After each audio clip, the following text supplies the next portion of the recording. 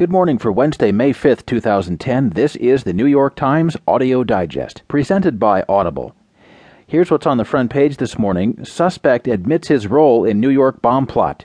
From a smoking SUV to an arrest in 53 hours, and amount of spill could escalate, company admits.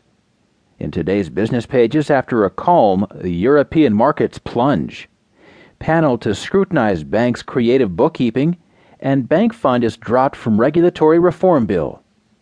There will be more business stories along with more national and world news, a roundup from the sports page, and New York Times columnist Thomas Friedman. Now, from the editors of the New York Times, here are the stories on today's front page. The top story is written by William Rashbaum, Sabrina Tavernise, and Jack Healy. The headline reads, Suspect admits role in New York bomb plot.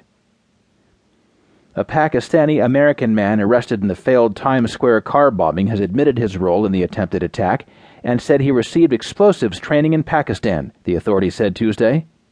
The man, Faisal Shahzad, 30, was arrested as he tried to flee the country in a Dubai-bound jet late Monday. Hours later, there were reports that 7 or 8 people had been arrested in Pakistan, as officials in both countries sought to determine the origins and scope of the plot. Shahzad was charged on Tuesday with several terrorism-related crimes. U.S. intelligence officials said that while any ties Shahzad had to international terrorist groups remained murky, investigators were strongly looking at possible links to the Pakistani Taliban in the attempted attack on Saturday. If the role is confirmed, it would be the first sign of the group's ability to strike targets beyond Pakistan or Afghanistan. The Pakistani Taliban is a different organization from the Taliban groups that the United States is battling in Afghanistan. Shahzad's ability to board an international flight despite being the target of a major terrorism investigation was the result of at least 2 lapses in the response by the government and the airline, Emirates.